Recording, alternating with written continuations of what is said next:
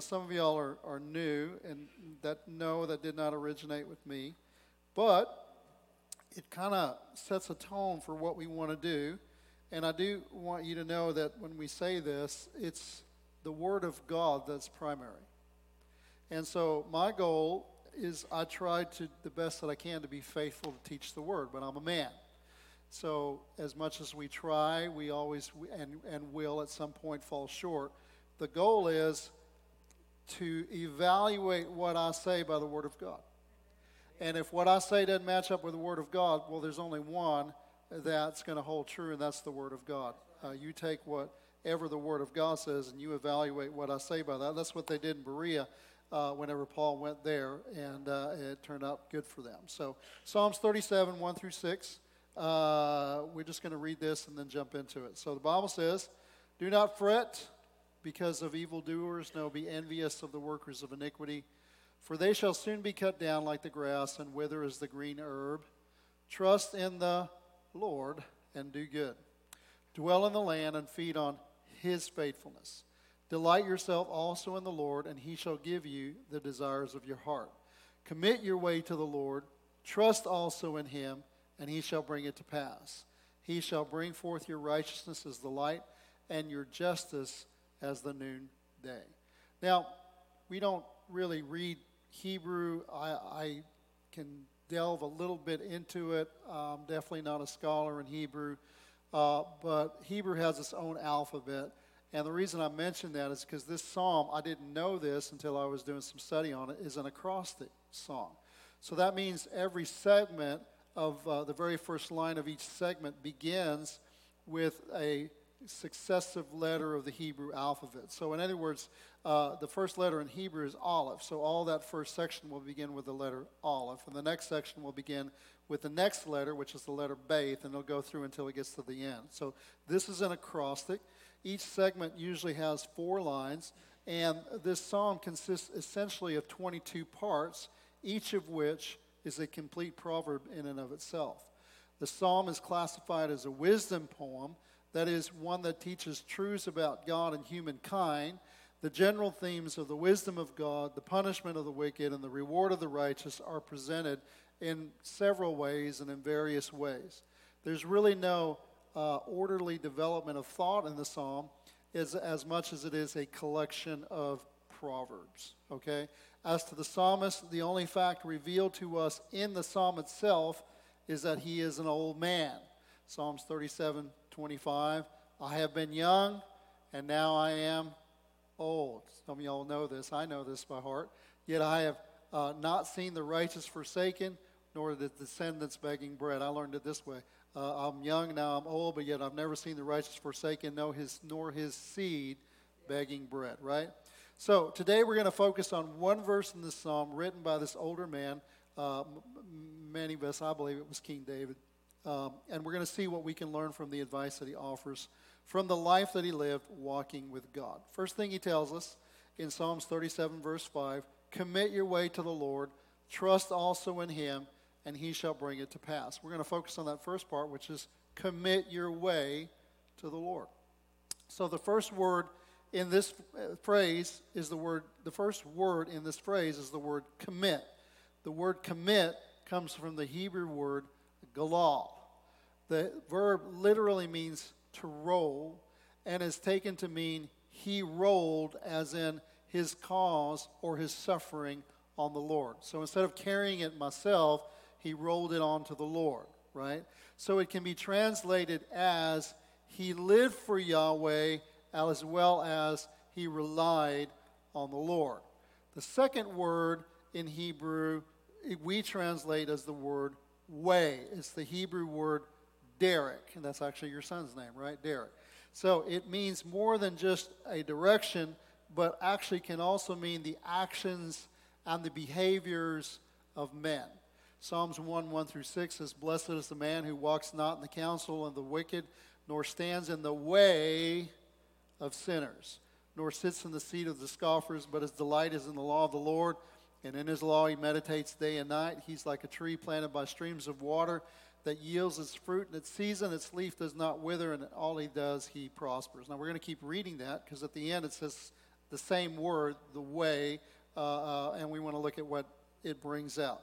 The wicked are not so, but they're like the chaff that the wind drives away. Therefore the wicked will not stand in the judgment, nor sinners in the congregation of the righteous. For the Lord knows the way of the righteous, but the way of the wicked will perish. So it's more than just an act. It's kind of the way they live their life, right? So I want to expound on this idea of a way a little bit further. In Genesis 2:15 through 16, the Bible says the Lord God took the man, put him in the Garden of Eden to work it and to keep it. By the way, I could do a whole teaching on that, but actually the word work is the word that we get the word culture from. It's to cultivate the ground. And the word keep in the Hebrew is where we get the word watchman from. So he was not just to tend it, he was actually supposed to protect it, right? And we know in Genesis 3, who was he going to protect it from? He was going to protect it from the serpent that was going to try to come in and was going to start messing with the way things were. But anyway, and the Lord God commanded the man, saying, you may surely eat of every tree of the garden, but of the tree of the knowledge of good and evil you shall not eat, for in the day that you eat of it, you shall surely die. Now the question I have is, what is the tree of life? What does it represent? Now, we could probably all take a few guesses at it, but I like when Scripture interprets itself. And one of the things that I like to do, I don't know why, I know I'm preaching out of the Psalms, but I'm really not a fan of the Psalms, but I read it, right? It's kind of like, if I really had my choice, I probably wouldn't eat salad, but I eat it. Why? Because it's healthy for me. I need it, you know, and so I eat salad. And the same with the Psalms. Well, you know, I have favorite portions of Scripture. I like narrative. I like reading about the accounts of what people did. I'm really not a poetry kind of guy, but it's still the Bible. It's still the Word of God, and so I read it. But I really like stuff like Proverbs. You may not like Proverbs. I like Proverbs. And I know that wisdom is what Solomon asked for, and God gave it to him, and it really helped him in life.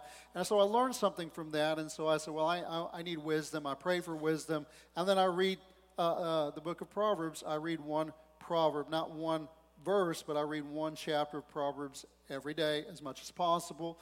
And so I will read through the book of Proverbs once a month, right? And so in the book of Proverbs, it actually tells us that the tree of life is associated with wisdom. Wisdom is from God, and therefore we can say that the tree of life is God's way of living life. So wisdom is God's way.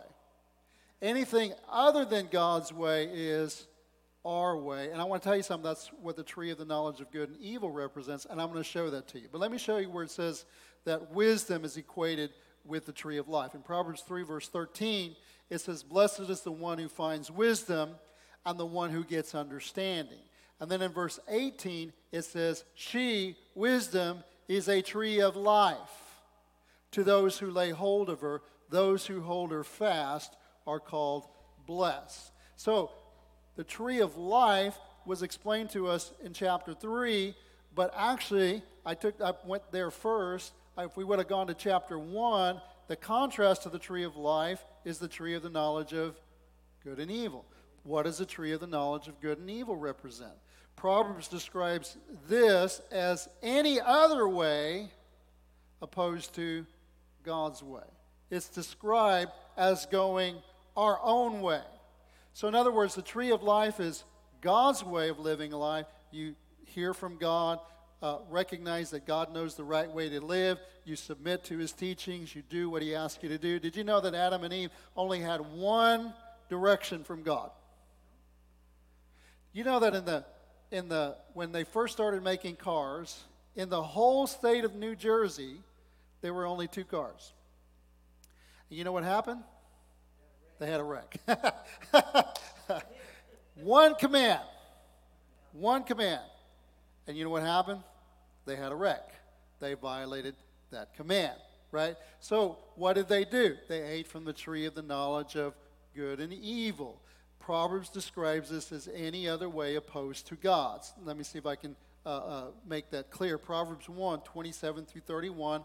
Wisdom is talking. Wisdom is saying, all day long I've called out to you, and you haven't responded to me. And then it goes and says, when your terror comes like a storm, and your destruction comes like a whirlwind, when distress and anguish come upon you, then you're going to call upon me, but I will not answer. In other words, you don't want me now, but because you don't want me and you don't want to follow my way, you're going to find you're going to get in trouble. And when you get in trouble, you're going to call to me. But when you call to me, you're going to seek me diligently, but you're not going to find me. Why? Because they hated knowledge and did not choose the fear of the Lord.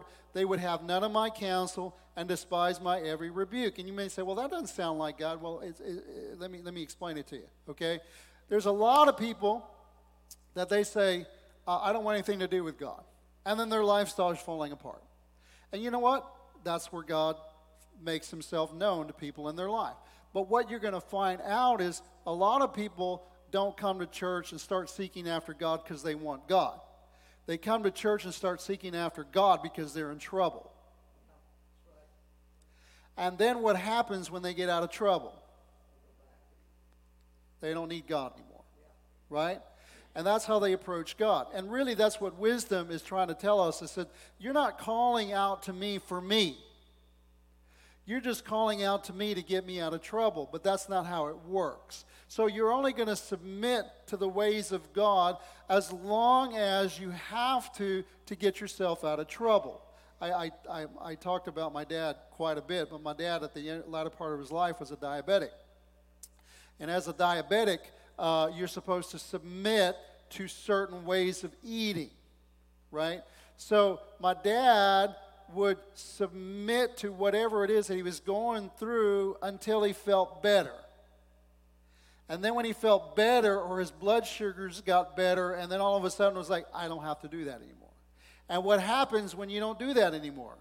Blood sugars go up again, right? What happens when you stop doing what God asks you to do? All of a sudden you find yourself in trouble again. But the point that I'm trying to get you to realize is that it's not that God doesn't want people calling on him, but we need to call on God not for what he can do for us, but we need to call on God and recognize that it's because of who he is. Right? Now, you may recognize and start to open yourself up to God because you hear of what he can do for you. But if you only serve him because of what he can do for you, your heart's in the wrong place. But I want to tell you something. When you begin to serve God, what you begin to realize is that he can do anything. And he loves you, and he cares about you, and he wants to meet you, and he wants to do work in your life. But our heart needs to be in the right place. We need to be serving God because of God, not just because of what he does for us. Am I making sense to you?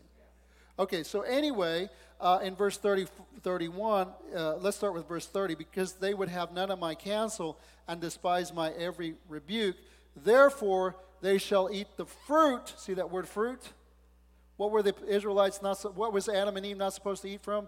They weren't supposed to eat of the fruit of the tree of the knowledge of good and evil.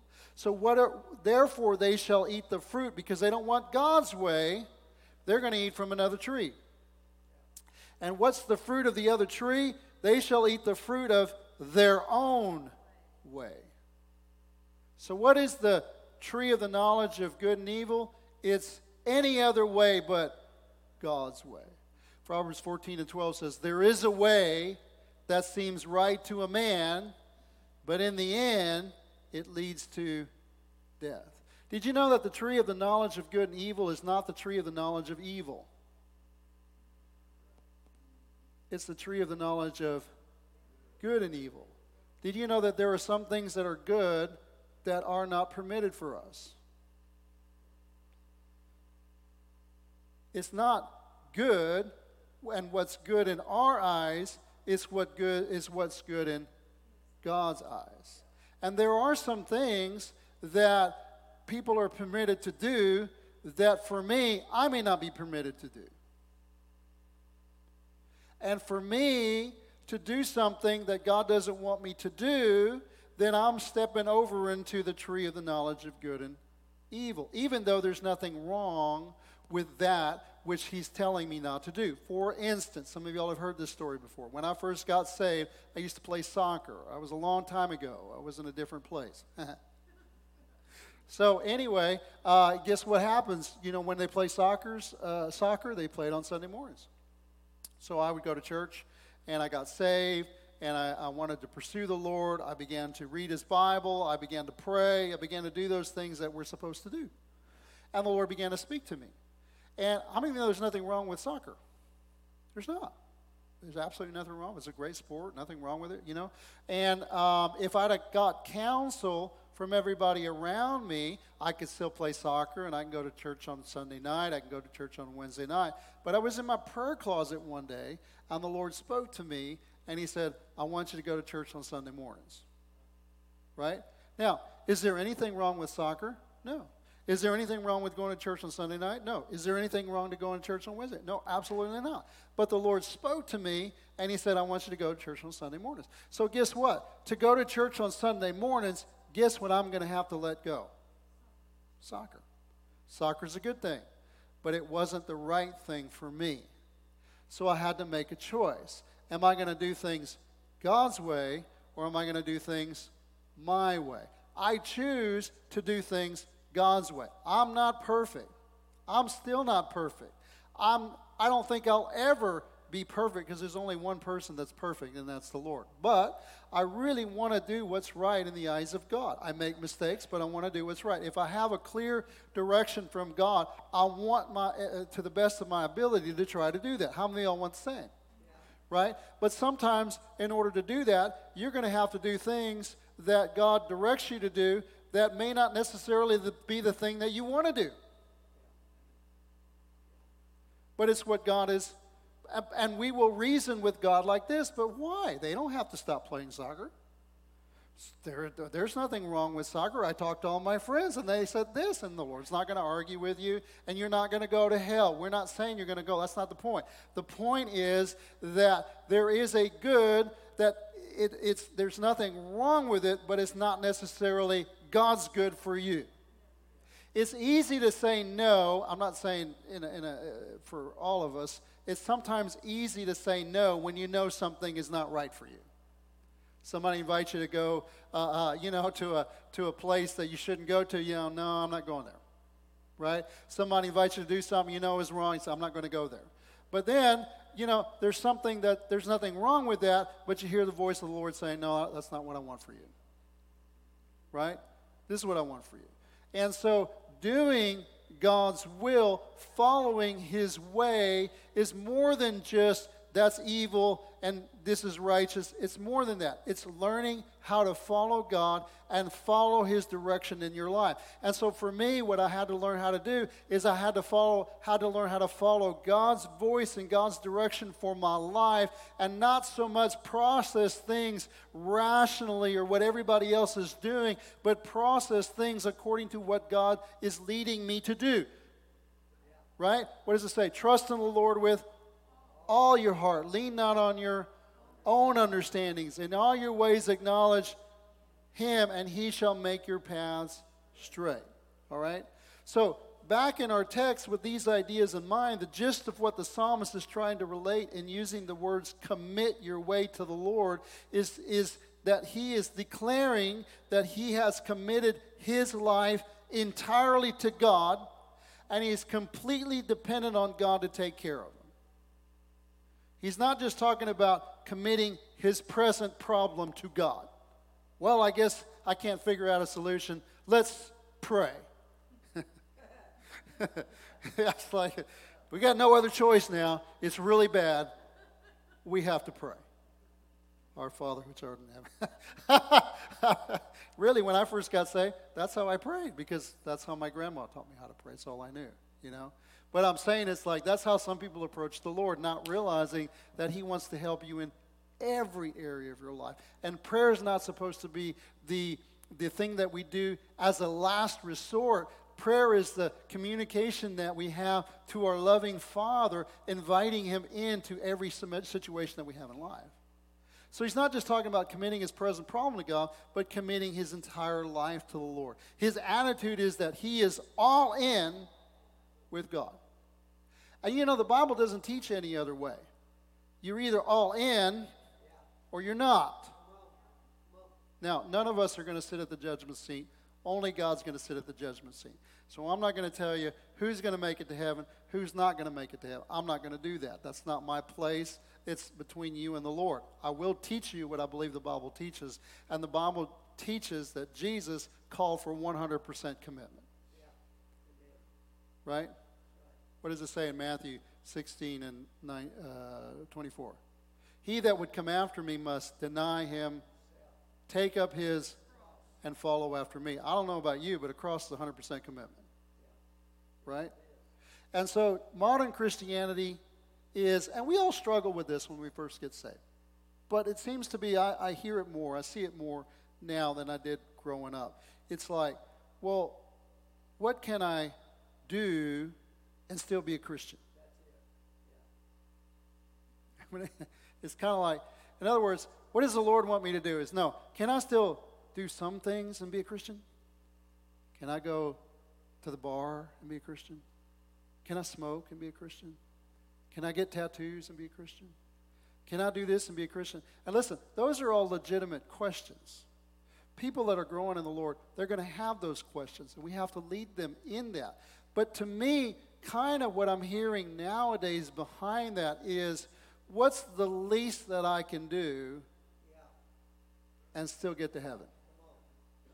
And the reality is, I'm not really of the attitude, what is the least I can do and get to heaven? Because I want us to understand that Christianity is not about how much do I have to give, it's about you give everything.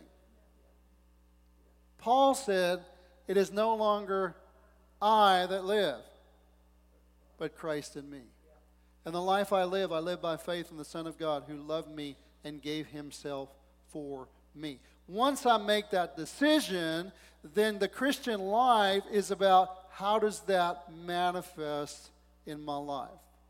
How do I walk out that decision? What do I have to do to make that commitment a reality in every area of my life? Now, that's a process. That's a growing process. But the commitment is a heart process that we make. We decide. And I think sometimes as preachers, we've tried to minimize the commitment that's necessary to become a Christian. Because we think, I just want to get them to say this prayer, because if I can get them to say this prayer, then they're going to go to heaven. Something happens, they're going to go to heaven, but the heart is not in it. So we get a lot of people signing cards and a lot of people saying prayers, but you don't see them anymore. And the reason you don't see them anymore is because their heart is not really in it. They're not making 100% commitment. They don't understand what it means to follow after Christ. It really, when I look back, I'm not saying that we need to do this again, but when we look back on a guy named Charles Finney, Charles Finney would have something called an anxious bench. And you know, today, it's hard to get people to come more than one day in a row to church. I'm sorry. I'm talking about in reality. I'm not kidding. It's hard. So you want to have a 5-day meeting, and you'll get people there the first day, and they're excited, and they'll come back the next day, but then they don't come back the next day. Or if they come back 2 days, they don't come back the next day after that. So, you know, it used to be 2-week meeting, 3-week revival, 6-week revival, 9-week revival. That was just people would do that. But now it's like, well, let me see when Game of Thrones is on. Let me see when this is on. And if I can fit God into my schedule, then I'll go. So back then, when Finney was preaching, there was nothing else to do. And that kind of helps. You know, when there's nothing else to do, the best thing going on town is, hey, let's go down and listen to this guy preach. Even if it's just to mock him. They'd go down and that was their entertainment. It was small towns, they didn't have anything. So they'd have week-long revivals, 2-week-long revivals. He'd go in there and preach every night. And people would get convicted. But he wouldn't let them get saved. He'd make them go sit on something called an anxious bench. And for 2 days, they'd go down. 3 days, they'd go down lower. 4 days, they'd go down lower. 5 days, they'd go down. Finally, like on the 5th or 6th or 7th day, he would say, okay, all of y'all that are sitting there on the anxious fence, all of y'all that are under conviction, we want to lead you to God. And they had been under so much conviction, they understood what they were leaving behind. And they understood, in other words, Jesus said, consider the costs. And we have to have a place where people consider the costs. Do I really want God? You know, a lot of our children growing up today, I feel like I'm kind of going off on tangents here. I hope it's okay. But a lot of our children growing up today, they are in a different place than we were. They don't just say, well, my parents went to church, so I'm going to go to church. They hit about 18, 19, even if we brought them up in church 20, 21 years old, and it's like they've got to wrestle with the seeds that have been planted in them. And they've got to make that choice that, yes, that's not just mama's faith, that's not just daddy's faith, that's not just grandma's faith, that's my faith. Right? And so, but the good news is, even though we don't like the process in between, we're praying for them.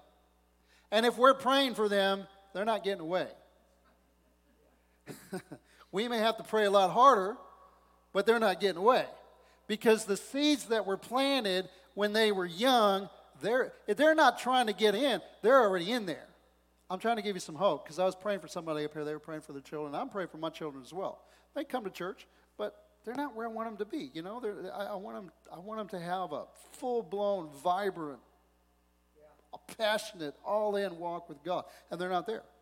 So we're in the same place. We're praying for our kids, and I get this picture in my mind's eye. The picture in my mind's eye. See, we read the book of Matthew where it talks about the sower sowing seed, and we see our children, if they're not serving God, we see the seed coming and landing on their hard hearts and bouncing off, landing on their hard hearts and bouncing off. And the Lord gave me a picture. He said, no, the seed's are already inside.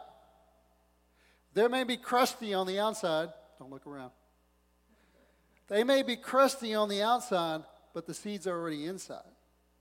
And so what's going to happen is that seed's going to start bringing forth life, and it's going to bust through that hard exterior. You see, it's one thing to try to get seed into a hard heart, but it's another thing when the seed's already inside, and God begins to water the ground. He begins to water the ground, begins to water the ground, and all of a sudden, one day, without them realizing, boom, life comes forth. And that's what we get to believe God for our children, that we sowed into, we invested into. They're not where we want to be, but they will be. Because there's seed in them, and because we're praying for them. And I don't know about you, but I have this conviction that if I ask, I will receive. So how can you be so arrogant? I'm not arrogant. I just believe God's word is true. He said, ask and you shall, seek and you shall, knock and the door shall be. Did he say that? Then how can it be arrogant to believe him?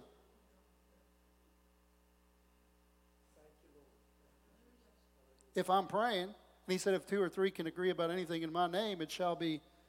Did he say that? If he said that, then how is it arrogant to believe him? I believe him. My kids don't have a choice. I mean, I tell them, I have to pick better words. I should say, my kids don't have a chance. They're going to serve God. They're going to know God. They're going to carry on what God has begun in my life. And they're going to do it better than I do. How do you know that? Because I'm praying. And God, more importantly, is faithful. He's faithful. He loves us. Do you trust him? I trust him. Just like Abraham trusted God with Isaac. You can trust God with your children. He will bring him where he needs to go. TR, he's going to answer your prayer. He's going to answer your prayer. Hallelujah. In the same way, getting back to our scripture, we, as present-day followers of God, can and must learn that the only way the Christian life works is to be totally committed to God. Totally committed to the ways of God for our lives. We find this theme all throughout Scripture. Matthew 7:21, not everyone who says to me, Lord, Lord, shall enter into the kingdom of heaven, but he who does the will of my Father in heaven. Can I tell you something? Anytime that the Lord begins to reveal something to you that you're not doing, it's hard. It's hard. It's hard to let go of stuff. It's hard to get new routines. It's hard to change the way you do things. It's hard to change the way you feel about someone. If you have hatred and anger in your heart, and the Lord begins to convict you that you have hatred and anger in your heart, and now you got to forgive them, I want to tell you something. There's a wrestling match going on. But God doesn't change. His word doesn't change. He's not going to say, well, everybody has to forgive but you. You're special. I don't know. I know how hard it is for you, and you're just going to, I'm just going to change the rules a little bit, just for you. No, is the Bible say God is the same today and forever? And so when you read that and it says you've got to forgive, well, how often do I need to forgive? 7 times? Oh, Peter was thought, man, that's pretty good, 7 times. No, 70 times 7. Huh? That's a lot. I can't do that. Turn the other cheek, right? That's not what I was taught when I was growing up. I was taught if somebody hits you hard on one cheek, you hit them twice as hard on the other. But that's not what Scripture says. How am I going to change that? It's hard. But you look at the Word of God and you say, but I've got to. And if God says I can do it, then I've got to believe Him that I can. And so anything that He begins to work in your life about, and He doesn't work in our lives about in the same areas at the same time. He doesn't, because we're all in different places. But when He begins to talk to you and speak to you and work in your life, it's not easy.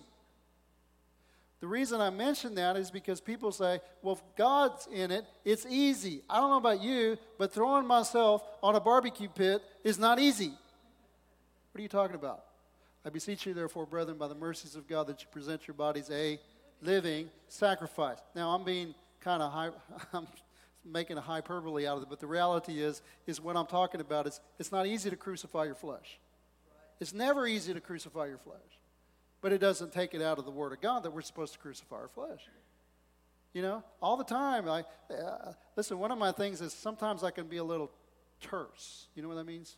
Curt, short, right? Sometimes I can do that, right? And I think to,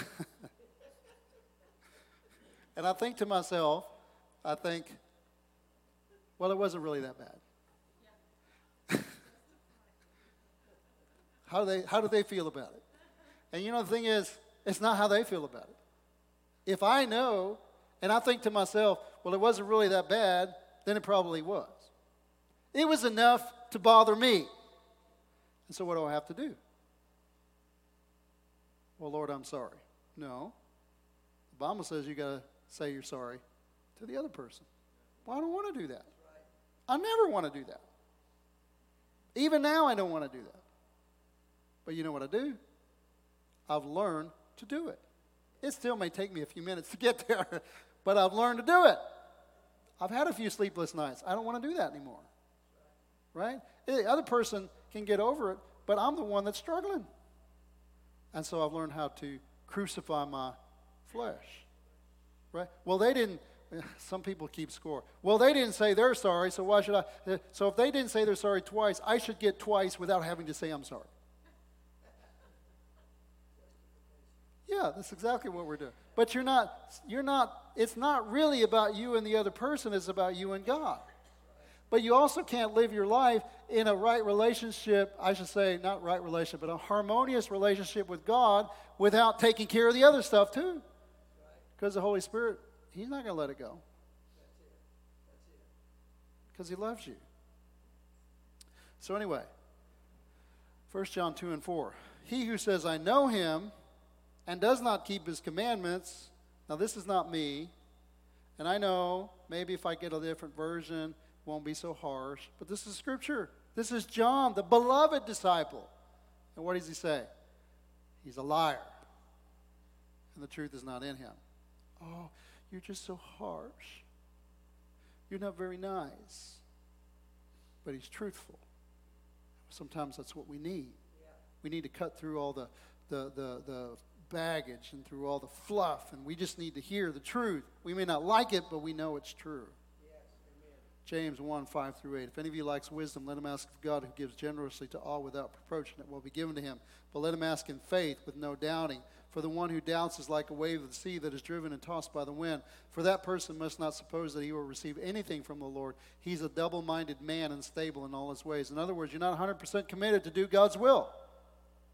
Well, Lord, what do you think I should do? But then you're going to weigh it based on what other people think you should do, based on what your psychologist thinks you could do, based on what Dr. Phil thinks you should do.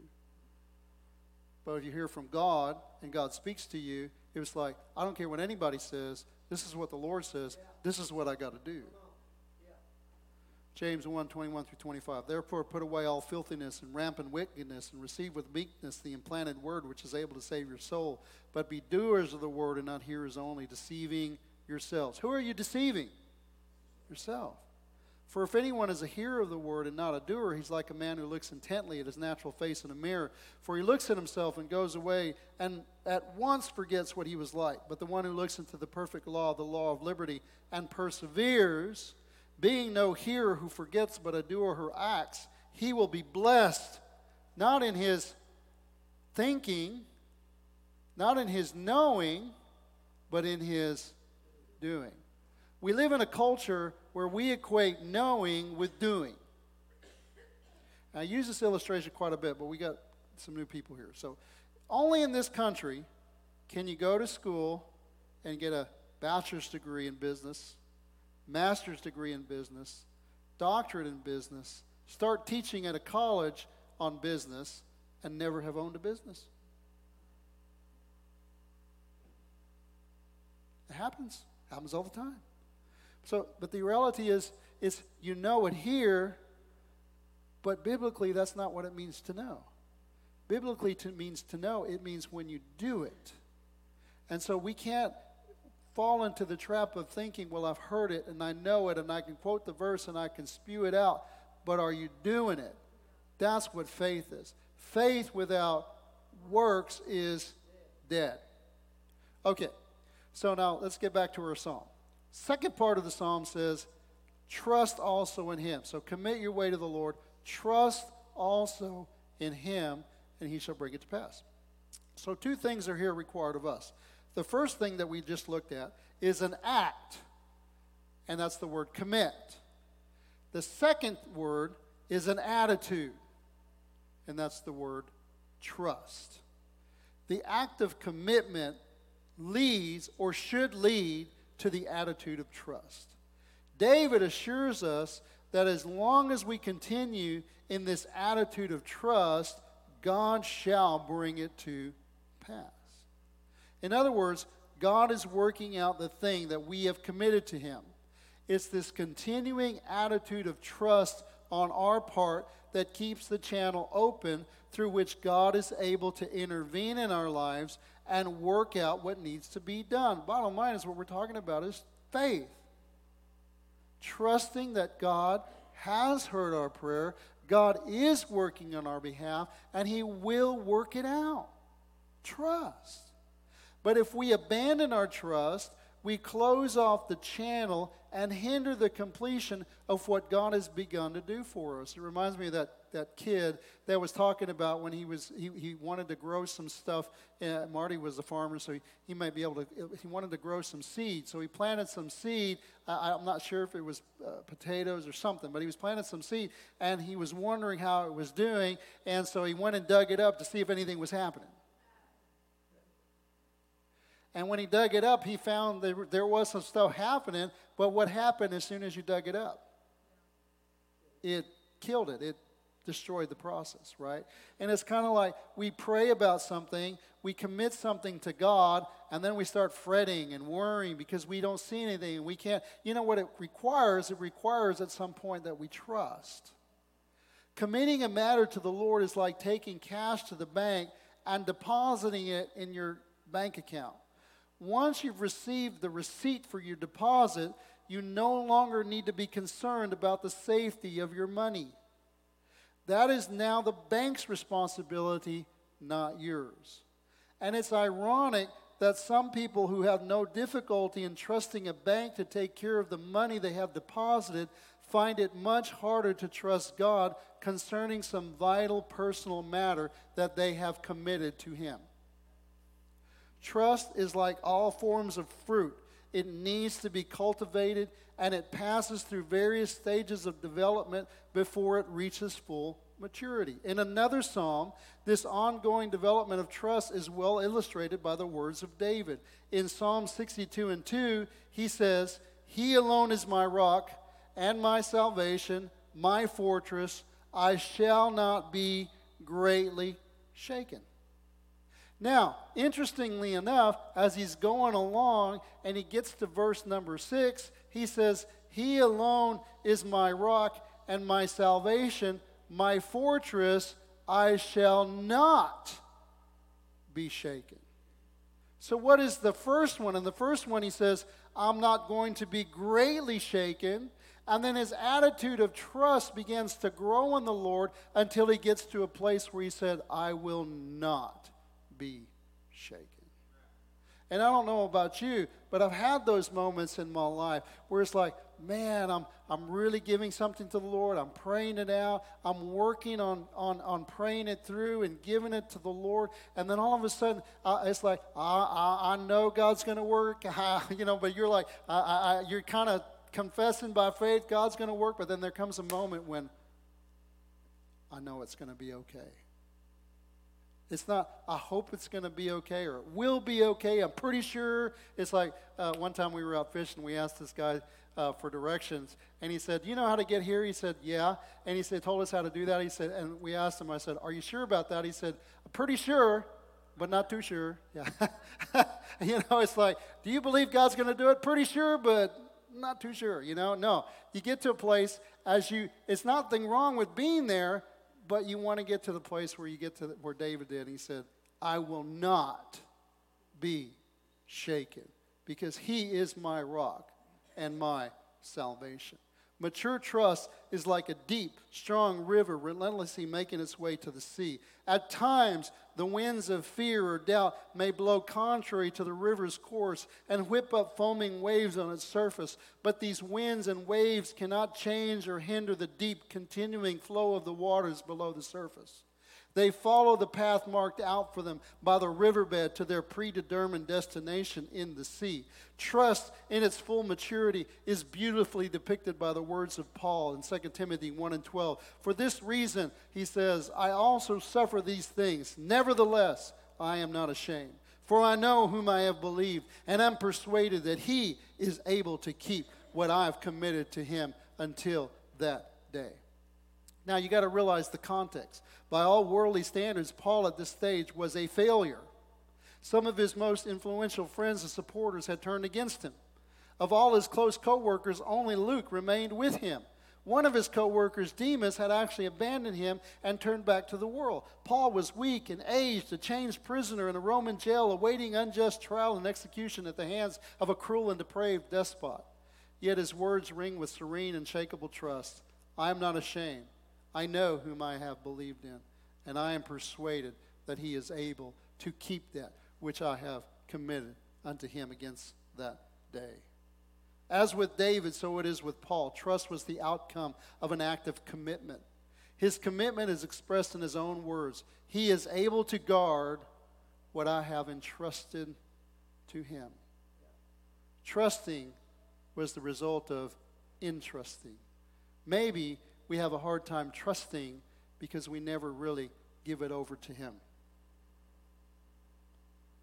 God, I'm going to try you out. I'm going to see if you can really do this thing. But I'm not going to give you 100%. I'm just going to give you a little bit. And if you have a good return on the little bit, I'll give you some more. Doesn't work that way. You got to be all in. A double-minded man is unstable in all his ways. Years previously, Paul had made an irrevocable commitment of himself to Christ. Out of his subsequent trials and sufferings, gradually brought forth an ever-deepening trust that had now come to its full fruition in a Roman dungeon. Its radiance all the brighter in contrast to its gloomy setting. David's son Solomon captures this attitude in the book of Proverbs when he says in Proverbs 3:5-6, which we've already read, trust in the Lord with all your heart. And I want to tell you something. There may have been times in that dungeon on the sea when he was in a storm, when he was being beaten, when he was whipped, that he didn't understand. But it didn't change his commitment. It didn't change his trust. Trust in the Lord with all your heart. Do not lean on your own understanding. I don't know about you, but sometimes I don't understand. I don't understand why the heavens are silent. I don't understand why others get immediate answers to their prayer and I don't. I don't understand why it seems that when I pray to God, things get worse. I don't understand why other people have it easy and it seems like everything in my life I have to fight. I don't understand. But it doesn't matter. Trust in the Lord with all your heart. And do not lean on your own understanding. In all your ways acknowledge Him and He will make your paths straight. And what happens when you do that? Last point, and this is really short. Psalms 37:5. Commit your way to the Lord, trust in Him, and He will act. He will act translates to He will do it. He will perform it. He will make it happen. When? That's the question we most. I've been waiting. When? How long did it take for Abraham to get his Isaac? You know who Isaac was? It was his son, but more than that, it was the promise that God had made to him that became manifest. How long did it take for Joseph to become what God had given to him in a dream? When all of a sudden God showed him he was going to be ruler over his family and all these things, and the next thing you know, everything went the other way. He didn't go up, he went down, down. And actually uses that word in Scripture. He went down to Egypt. He went down into the dungeon. And he just kept going down, down, and down. But he didn't give up on God. I'm sure he didn't understand. I'm sure he wanted to just pull his hair out. I'm sure he wanted to give in, but he didn't. He kept trusting in the Lord. And one day, God did it. I want to tell you something. God's going to do it. Some of you believe in God, and you've been believing God. He's going to do it because He is faithful, and His word is true. Let God be true, and every man a liar. He is faithful to His word, and He's faithful to His people. Ask, and you will receive. He didn't say when you're going to receive, but you will receive it. He said He would. Some people received it in this life, and some people didn't. But it didn't mean that God wasn't faithful, because they saw the answer somewhere down the road. Now, I don't know when I'm going to get my answer, but I know He said it, and I believe Him. I know I'm going to be physically well. I know my children are going to serve God. My prayer is they do it before I die. But even if I die not seeing it, they will, because God said it. And I believe Him. Now, right now, I'm believing pretty good. But there are some times when you catch me when I'm like, God, I don't know. But you know, Kenneth Hagin said this. He said, you can have faith in your heart and doubt in your head. Not thinking always the right thing. It's trusting God sometimes in the middle of what you're thinking. What that means is He will take action and He will do whatever is necessary. He will help you. He's already got it worked out. In other words, we can trust in the faithfulness of God to bring to pass that which we have committed in His care. So I've already quoted that scripture, ask and it shall be given to you. He does it. We don't do it. Sometimes we think if I have enough faith, I can make it happen. No, you don't make it happen. God makes it happen. And I used to feel like I was making it happen. I didn't know how it happened that way, but you know, faith. I'm just going to believe God. I'm going to believe God. I'm going to believe. I'm not going to make a mistake. I'm not going to go this way. If I just believe enough and do everything the right thing is, like I was going to make it happen. No, that's not trust. He makes it happen. Remind me in the book of Exodus when God told Moses to lift up the staff. What does the scripture say? Moses stretched out his hand over the sea, and who drove back the sea? The Lord. Moses wasn't driving back the sea. But sometimes we act like I'm the one that's driving back the sea by how I hold up the staff. No, you're just being obedient, and you're trusting Him to drive back the sea. Again, in the New Testament, we see in the book of Mark, in Mark 11:22 through 23, Jesus said, have faith in God. Truly I say to you, whoever says to this mountain, be taken up and thrown into the sea, and does not doubt in his heart, but believes that what he says will come to pass. It doesn't say, you will make it happen. It says, it will be done for you. Who does the work? God. We have a part to play? Of course we have a part to play. But I can't move a mountain. How many of y'all can move a mountain? I can't move a mountain. I can speak to a mountain. I can speak to the mountain that it's going to be removed, but I can't move it. Who moves it? The Lord. Because He is faithful, and He will do it. He will bring it to pass. I wish I could remember at this particular time all the mountains that He's moved for me in my life. But some of you can think it right now. If you don't get caught up in the moment and the anxiety and the discouragement and the things that come your way, and if you really learn how to do this, you can go back and recount all the mountains and the victories that God has given you. And when you do that, God is faithful. If He did it in the past, He will do it again. Jesus encourages the disciples to believe, but in the end, in their act of believing, it is God who will make it happen. And to finish, in this psalm we see two things are here required of us. The first thing we looked at is an act, which is commit your ways to the Lord. We learned today that the only way the Christian life works is to commit your all, to be all in with God. The second thing required is an attitude of trust. Our prior act of commitment leads to the attitude of trust. In other words, we can trust that God is working out the thing that we have committed to Him. It is the continuing attitude of trust on our part that keeps the channel open through which God intervenes in our lives and works out all that needs to be done.